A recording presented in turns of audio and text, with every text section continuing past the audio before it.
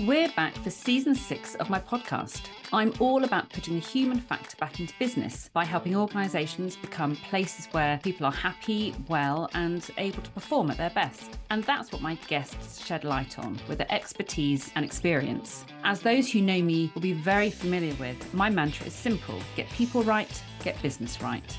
And that means we'll be covering a whole range of topics that impact on employee experience, engagement and mental well-being. And many of you will know that I hate tick boxes. So we'll be kicking those out, getting beneath the surface of shiny new initiatives, stripping back layers of complexity and going back to the fundamentals of good business. That's the people. This series runs alongside the launch of Leadership Labs and Manager Labs that I'm excited to be facilitating with the fabulous Gemma Ellison of Heart Leadership. These are interactive and dynamic communities that turn typical L&D on its head. If you are a manager or leader and want an opportunity to problem solve, challenge the status quo, experiment and evaluate, all within a small supportive group, get in touch. More information and contact details are in the podcast notes. I'm your host, Lisa, psychologist, psychotherapist and founder of It's Time for Change. Thank you for joining me on Beyond the Water Cooler.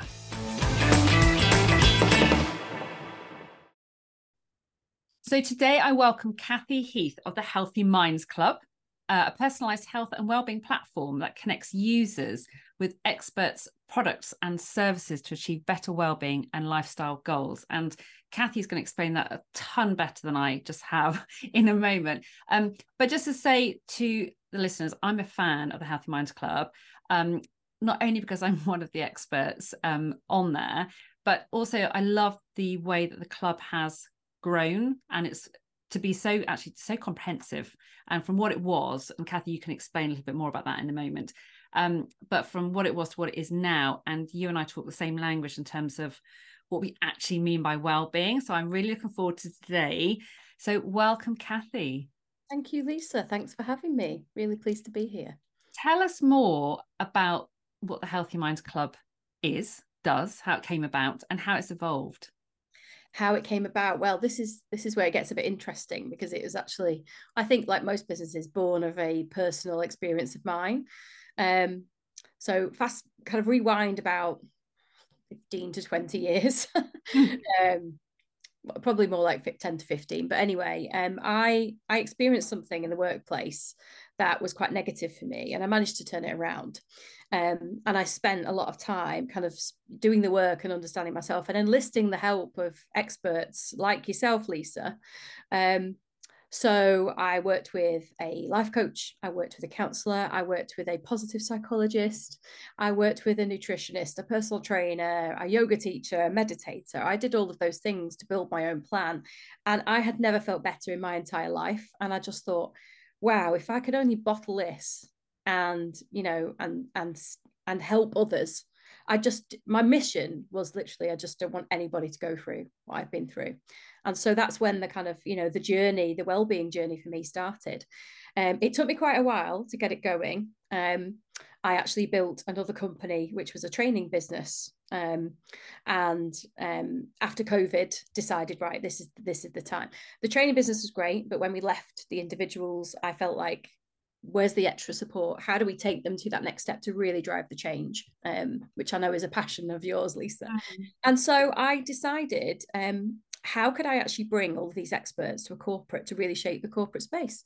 And so I then started working with positive psychologists, counsellors, personal trainers, nutritionists, meditators, counsellors, life coaches. And I thought, how can I bring them to a corporate?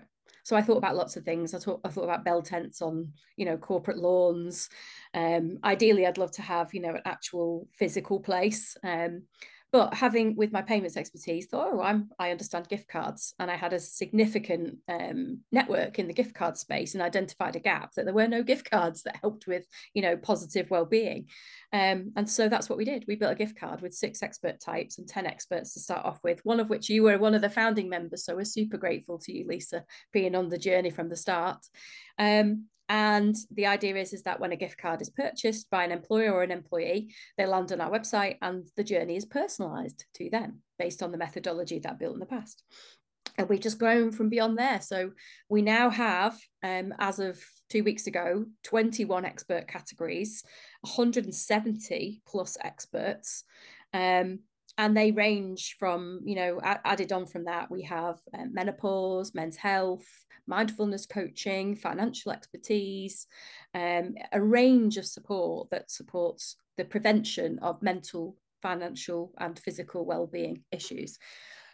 Surrounded by that, we have a range of educational resources. So, and I will, happily say that these resources, they're not built by us. They're built by these wonderful experts that we have the pleasure of working with. So podcasts, this one is in there. We have articles with kind of action plans and links to the expert categories, apps, online courses, ebooks, workshops, wellbeing experiences, a whole host of wellbeing products that I've handpicked with great brands, and a discounts portal. And the idea is that beyond the gift card, we have now created a membership, which is a hyper personalized access. So, and this is offered to every individual so that they receive their personalized wellbeing experience. Lisa, I don't know about you, but when you talk to people about well-being, generally what we've seen as a trend is that people do something when something's wrong rather than proactively preventing it. So they don't know where to start. If I wanted to talk to someone, how do I do it? And maybe they see it as a personal development exercise. But the idea is that, a corporate and an individual should empower themselves to really do the work, understand themselves, understand, what positively and negatively influences their well-being, and actually have the tools on hand to support them there and then. So, and yeah. I like the fact that you've kind of normalized the fact that everyone can benefit from some support, whatever that looks like, whatever that's about. And you've got stuff around leadership, or you've got stuff around men's health, or there's so much there that it's almost this one-stop place. I like what you said just now about capturing everything in a bottle.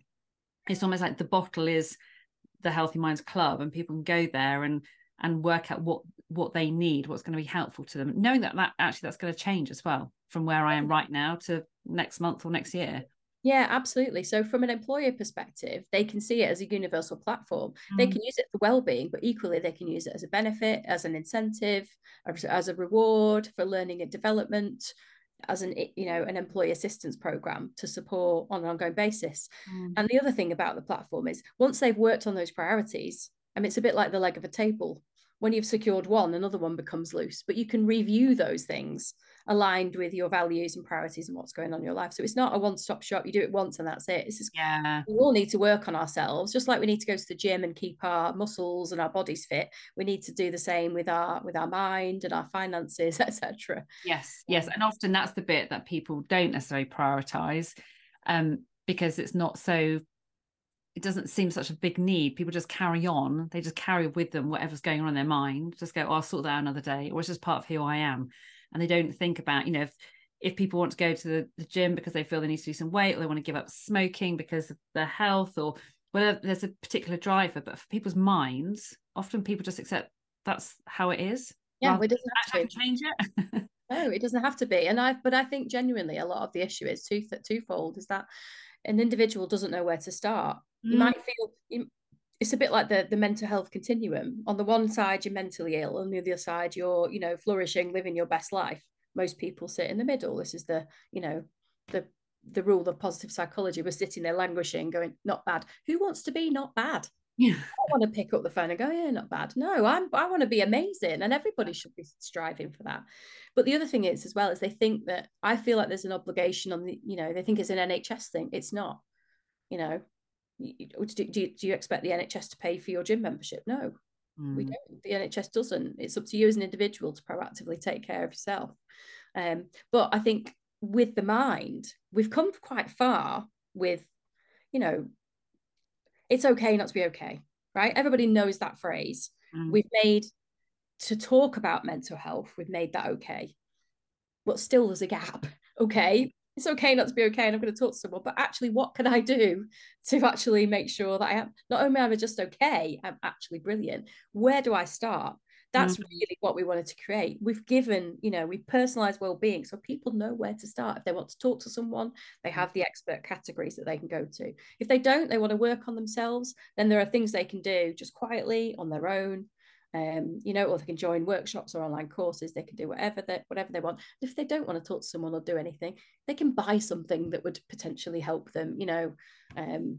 Mindfulness. We've got yoga sets and weighted blankets or blenders and juicers to help with your nutrition. Yeah. So let's go back a step then and think about what do we actually mean by well-being, because more organizations are understanding the importance of it, more of them are talking about it, and you're right that I think some people feel daunted about where to start. When you think about well-being, what do you mean specifically by that term? I think the term is, I said it to you just a few minutes ago, well-being. We are human beings. And if you look outside to the macroeconomic climate, whether it's financial or we've had obviously health issues with COVID. It's hit a lot of people. It's more than just something you do on a Saturday or a Sunday. It is you as an individual, whether it's your health, whether it's your finances, whether it's your fitness level, whether it's your personal development. It literally is the core of who you are and how you function as a human being. Do you agree? Completely. And I think the link between people's well-being and their performance is so clear now. And actually, I've mentioned this in other conversations, but talking with investors and people as part of a group, looking at what we meant by Sunday night blues and actually how they come about and how we need to address them. And actually that sense of, and within the group I was part of, the conversations around people's stress on a Sunday, or they don't enjoy a Sunday at all. They can't engage with their family or fun activities because they're thinking about what's happening at work on the Monday, the impact on their well-being, the impact on their family as well. And of course, when they turn up on the Monday and they haven't slept on the Sunday night, they are feeling tired, they're feeling stressed. We just need to sit down and work out the what, which is just by asking the questions, finding out what people are worrying about. Is it because they got a meeting first thing on a Monday morning? That actually, if it's moved to a Tuesday morning, will take the pressure off. What is it that's getting in the way of people being able to sleep and experience a sense of healthy well-being? But people sometimes, I think, still miss the obvious links in terms of looking at the big picture, which is outside of the hours, not just as work hours. So if it's no one has a 9 to 5 anymore, but if 9 to 5 were your hours, actually what's going on outside of that, because that's also impacting on how someone shows up at work. Yeah, no, absolutely. It could be something at home, it could be money. But I think that sense of dread about going to work, then I would question, are you in the right role, the right job? Are you doing what's right for you? Or is it a case of this meeting you go to on a Monday, you feel like an imposter, and that's something you absolutely need to work on? Or is it a limiting belief that's rearing its head? Do you not feel like you're good enough for your job or the business that you work in? Have you got too much work? Have you got conflict going on with somebody? Once you understand, I'm all about root cause. Once you understand the root cause, it can all be fixed. Yeah. And that's part of our personalization process.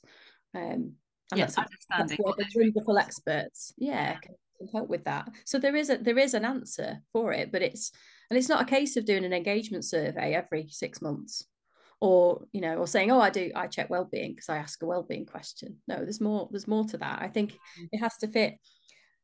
And we create these wonderful solutions, but equally we also say to employers, look, this is not a silver bullet. You have to get the executive sponsorship around it. B, there has to be good communication internally around it, and the right measurement, because if you don't understand what's going on, and what are you measuring? So when I'm talking, you and I, before we press record today, we're talking about umpteen surveys that exist and so on, and actually what are people looking at, and are they connecting that? People are talking about employee experience, and you've mentioned employee engagement, actually the connection between that and people's mental health and well-being. And actually we've got to I always talk about joining the dots, but we've got to start understanding that how people are feeling in that moment not when it gets their 6 monthly survey, not when it gets their annual appraisal, but in that moment, on every day, how are we feeling when we show up at work? Yeah. And and how engaged are we? There was a really interesting report, the Gallup State, and I know there's so many different reports around, but one of the figures that caught my attention was the Gallup State of the Global Workforce report. Last year found that only 33% of employees are thriving in their overall well-being. So there's a lot of business there, Kathy, and 44% of employees experience stress a lot the previous day, compared to 39% in the whole of Europe. So in the UK, there's a higher level of stress, and I still worry about the fact that we've almost normalized that. If you say to someone, "How are you doing?" it's like, "Well, I'm stressed about such and such." It's like, "Oh, yeah, well, I'm stressed about this too." We end up just having, that's part of our narrative, that's part of who we are. And if you were to say, "I'm not stressed, I feel really calm and I feel in control and I'm just feeling really good about things," whether there's that sort of other message going on about, well, you're not really working hard enough then. I need to get something else to do. Yeah. And I think, so going back to kind of what employers can do, I think one is, with the exec sponsorship, there needs to be the creation of that culture to have that conversation. That's the first thing. And then from a measurement perspective, I'd love to see the day.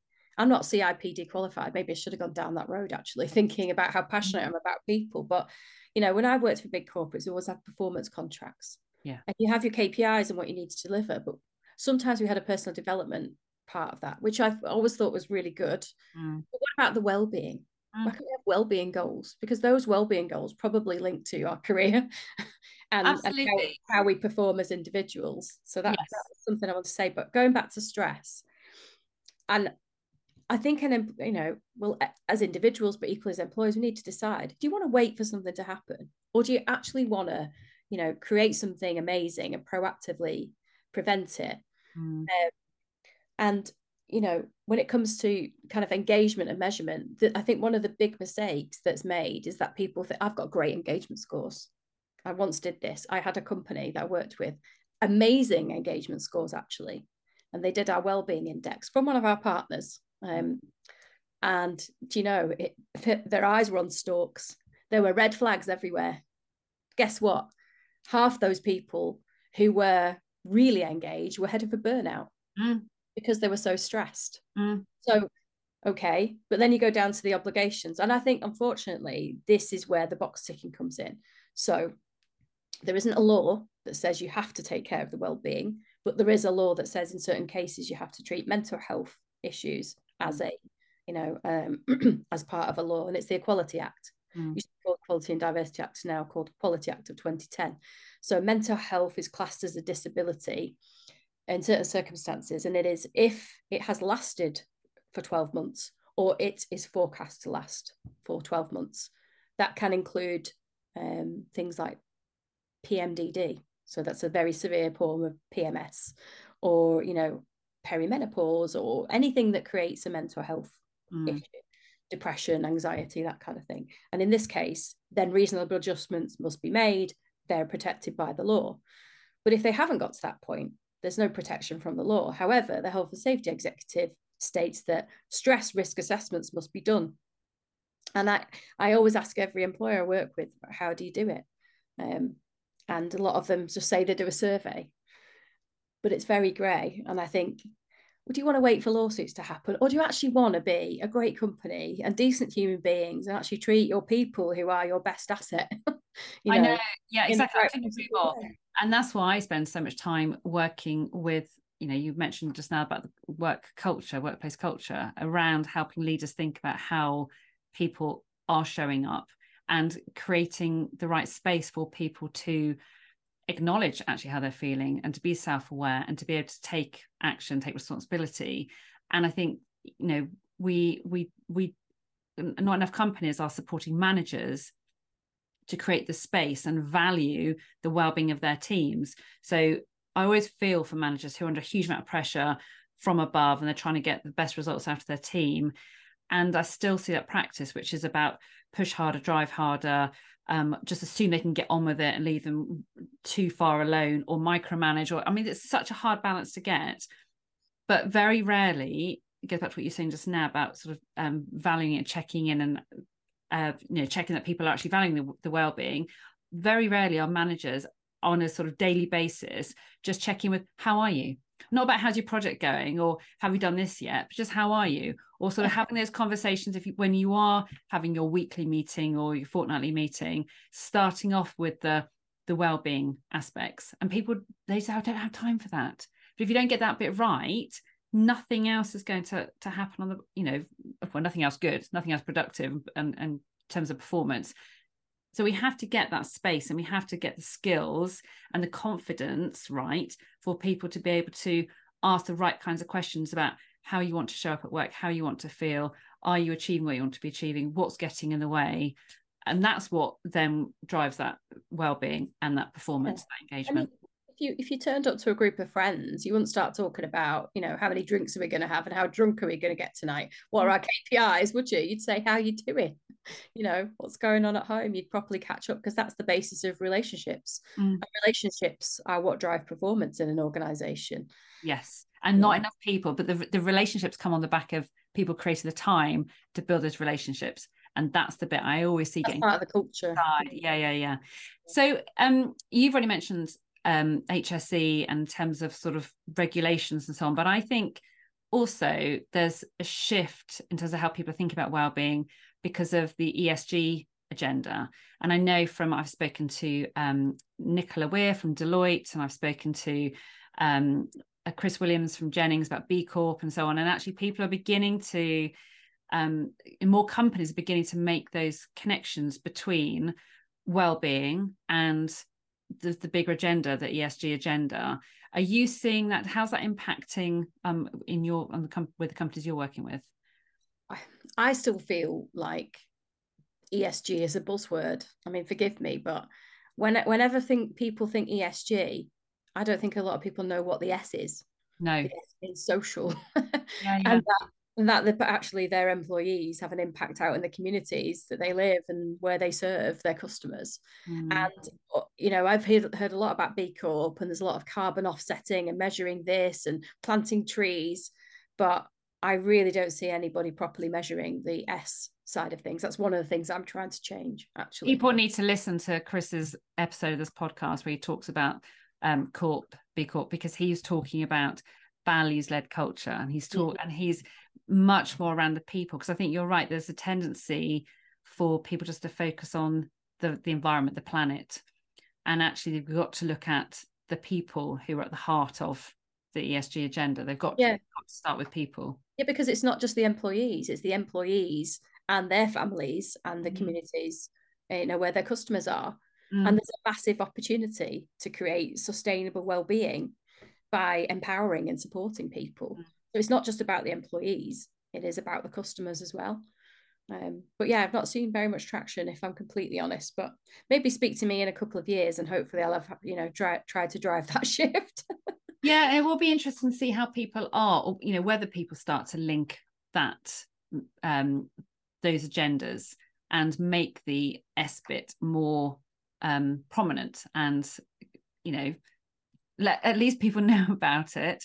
And again, because if we have these additional kind of demands on companies in terms of, you should be meeting this agenda and you should be doing this and you should be doing that, to make that more manageable, we need to pull it together so that it's not just, another thing on the list of what I've got to address. And I think Nicola was actually very good at explaining that, in terms of it shouldn't just be another policy. It's not a standalone something. It is something that should weave its way in and out of everything you do. And I guess that then fits in with the idea of having a really good wellbeing strategy.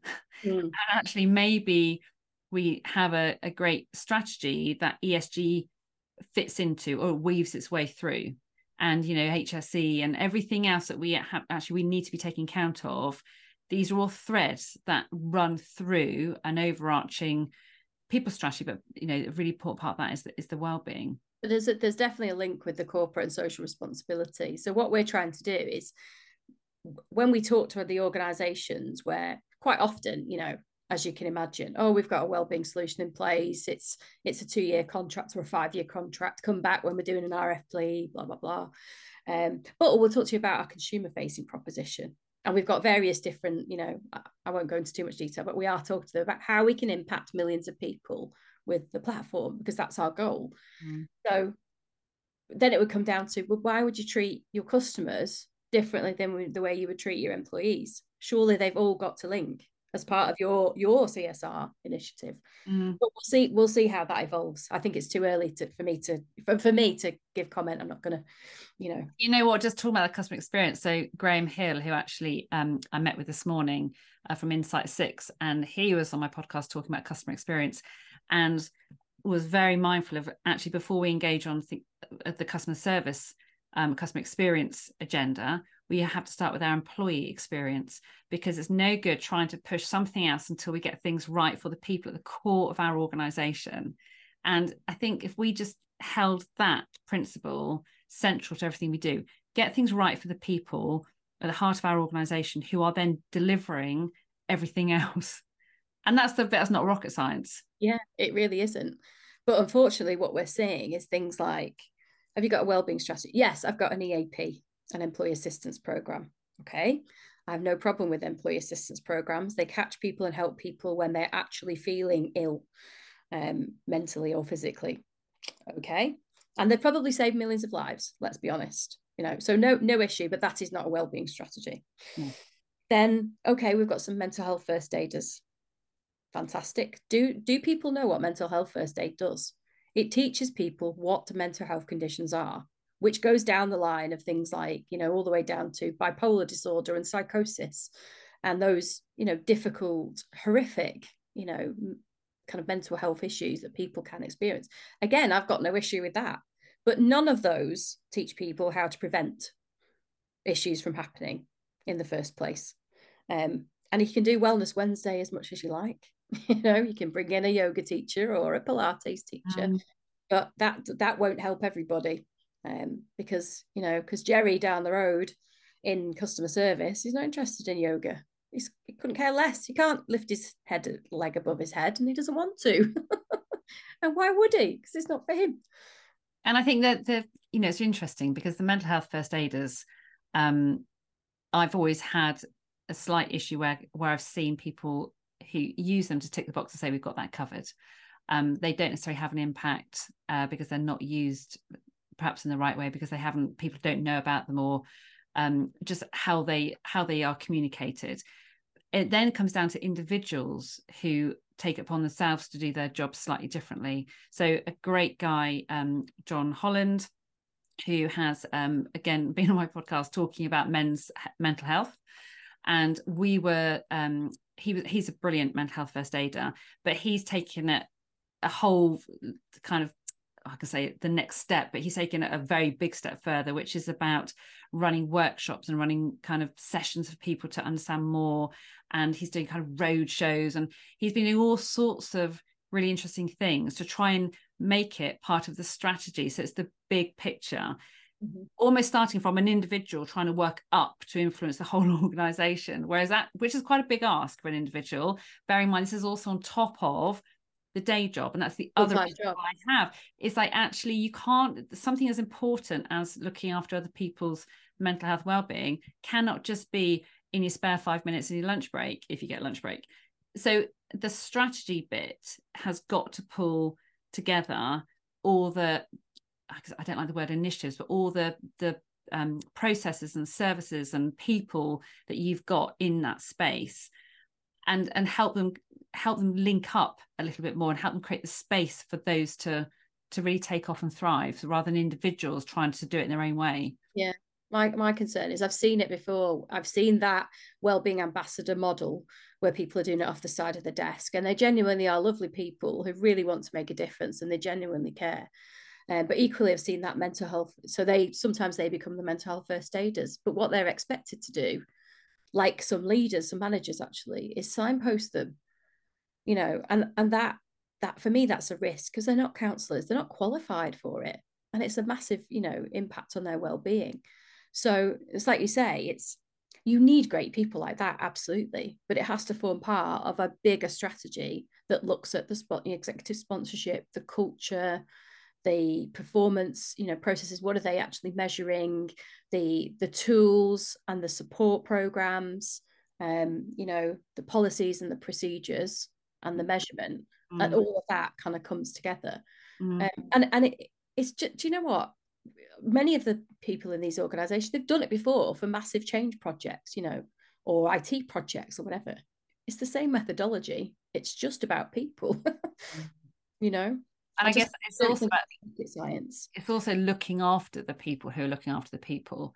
So again, I get involved with, whether it might be mental health first aiders, people in HR, managers, the people who are assigned the responsibility. I mean, let's face it, everyone should be looking after the people around them, but the people who get that stamped on their name or their responsibility on their role to say, right, this is your thing, you're looking after this aspect of people's mental health and well-being, but no one's looking out for those people. And they're then at risk of burnout or stress because they don't know what the right thing is to do. Should I ask about this? Should I use this language? Am I going to get it wrong?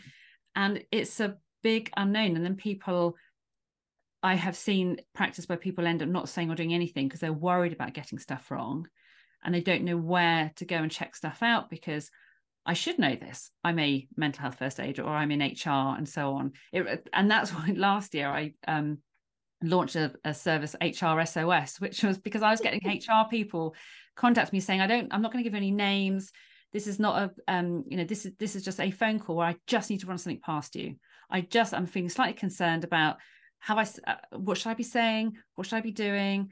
And it's just having someone that you can confide in.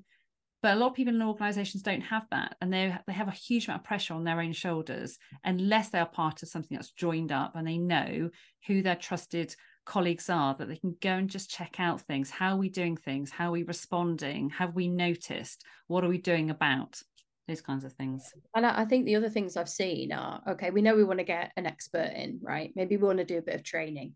Okay. Where do I go to find that individual?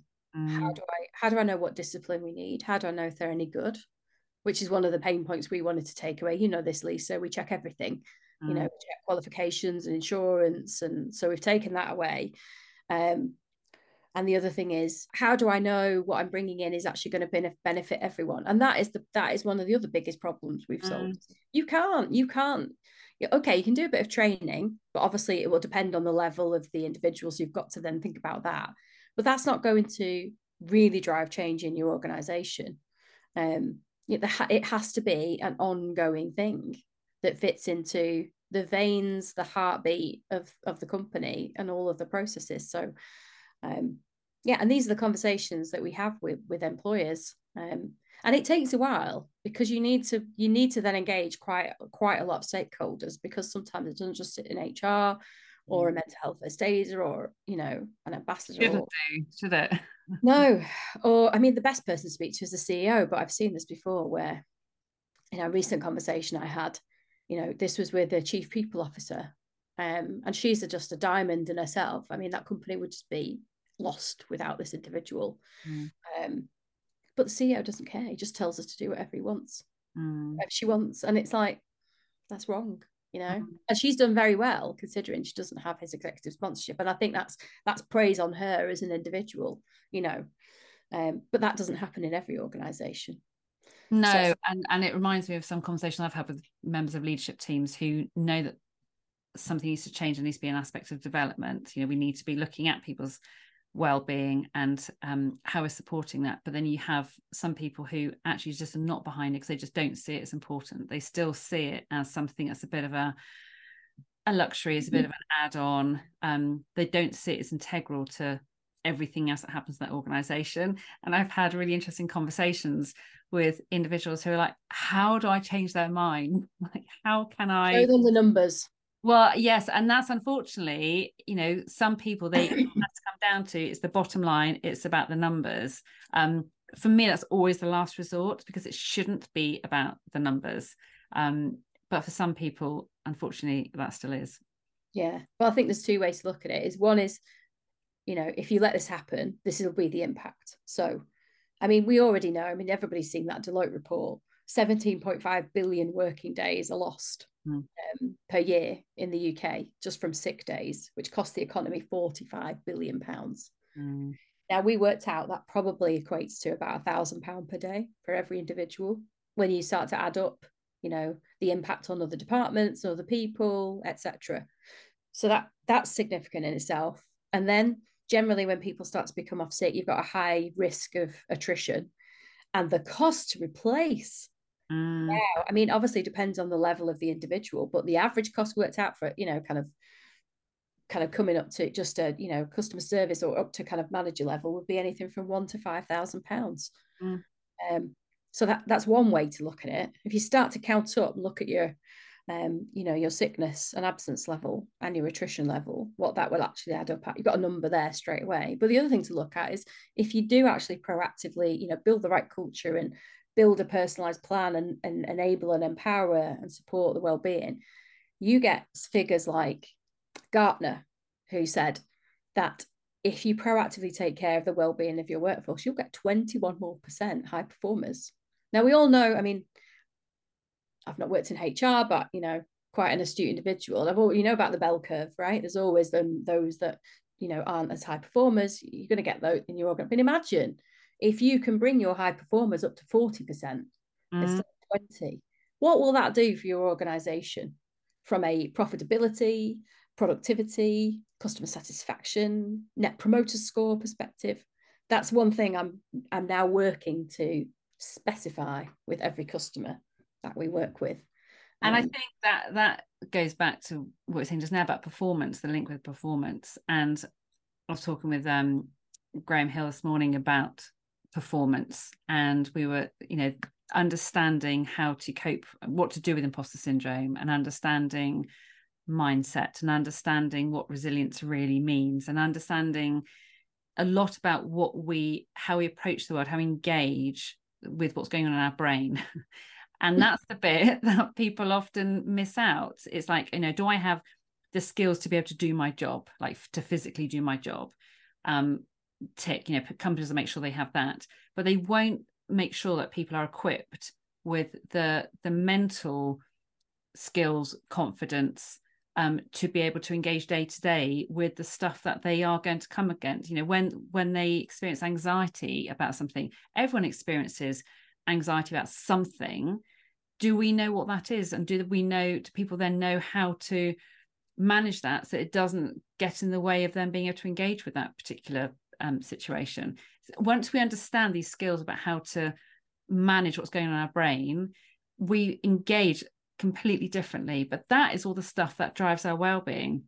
And goes back to what you're saying, it's not just about, and you are very holistic. So you have got the stuff about nutrition and yoga and mindfulness and so on. And that's all really, really important. But so much is missed if we don't look at what is going on in people's heads in terms of how they are interpreting, what their perspective is, how they make sense of the world around them. And if we could understand that a little bit more and give people the skills and the knowledge and the confidence to be able to do that differently, their well-being would be in a really different place. Yeah. And one number that, really hit me when I started looking into this years ago was the Deloitte survey's been, tracking this.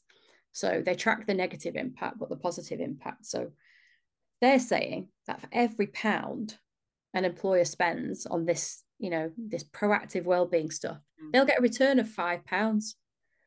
Why me? I mean, that's a significant. I'd put my money in that. Exactly. That's a hell of a return. Yeah, exactly. But that comes down to what you're saying about we need to know where to invest that money, and we need to know, because the space I'm in, I used to talk a lot about mental health and well-being, and then everyone went, well, you're a psychologist, that means you just deal with that depression and anxiety stuff. And I was like, no, that's the outcome. Let's look at what's going on in an organization to make sure that people are experiencing good health and well-being. And when people say, right, I need to do something about well-being, someone's saying that they're feeling a bit stressed, so I'm going to have a stress workshop, or they're plaster over it. Exactly. I'm identifying something. Where do I go for support? And there are so many people, the market is flooded with people now who are saying, well, we can do this and we can do that, but actually, does it make an impact? So it's about having confidence in what you're bringing in is it part of a bigger strategy? Do you know that it has been well thought out and it is fit for your organization? It's not just an off the shelf thing. That goes back to the personalization point that we've made. And do you know that it's going to be measured so that it does have an impact? Because if it doesn't, you can invest loads of money into something and it just doesn't go anywhere. There's nothing to show for it. So it's about that. So that quality bit is really, really important. You do want to be a little experimental. I always think about Gemma Ellison and I are doing some leadership labs and management labs in the autumn. And the lab is deliberate around being a bit experimental. So when you're, whoever you are at work, if you're a leader, a manager, whoever, and you're thinking something's not quite right, why do I think that is? What's my hypothesis? What am I going to try that's different? How am I going to measure the impact, see if it makes a difference? Should I tweak that a little bit? Be experimental. We don't have all the answers. That's not all black and white, is it? You haven't got a handbook that says this is how to do it on day 3. No, absolutely not. But this is the idea of performance improvement, right? Continuous improvement. Every organization is good at that. But speaking about manuals, I guess I see the whole wellbeing thing as, let's use a car as an analogy, right? Okay, the exterior is the corporate identity, what the car does. They're the values, right? The way that the car works, that's the training, right? And you have to be specific about that particular car, because what works for a Nissan won't work for a Volvo. And then the engine, right? Nothing will go without the engine. That's the brain, right? What are you doing to support that from a performance perspective? And that, I think, so you could sit there and you could go, right, I'm just going to focus on the color of the car. Great, won't go very far. You might have the best culture in the world, but actually your car's not going very fast, right? You can do some training in how the car works, on how, what makes it not go, what stresses it, or what makes it perform better. But when you do the work on the engine, and then you can track all the KPIs and everything. And that's one thing I think we do really well. And this is where, when I speak to consumer facing organizations or employee facing, we obviously are fully GDPR compliant, but I've got an overview of really what makes individuals tick. That's where we start. We start with values. What makes a person tick, right? We're not going to share that individually, but we can aggregate that together. And then we talk about what are the focus areas within those values.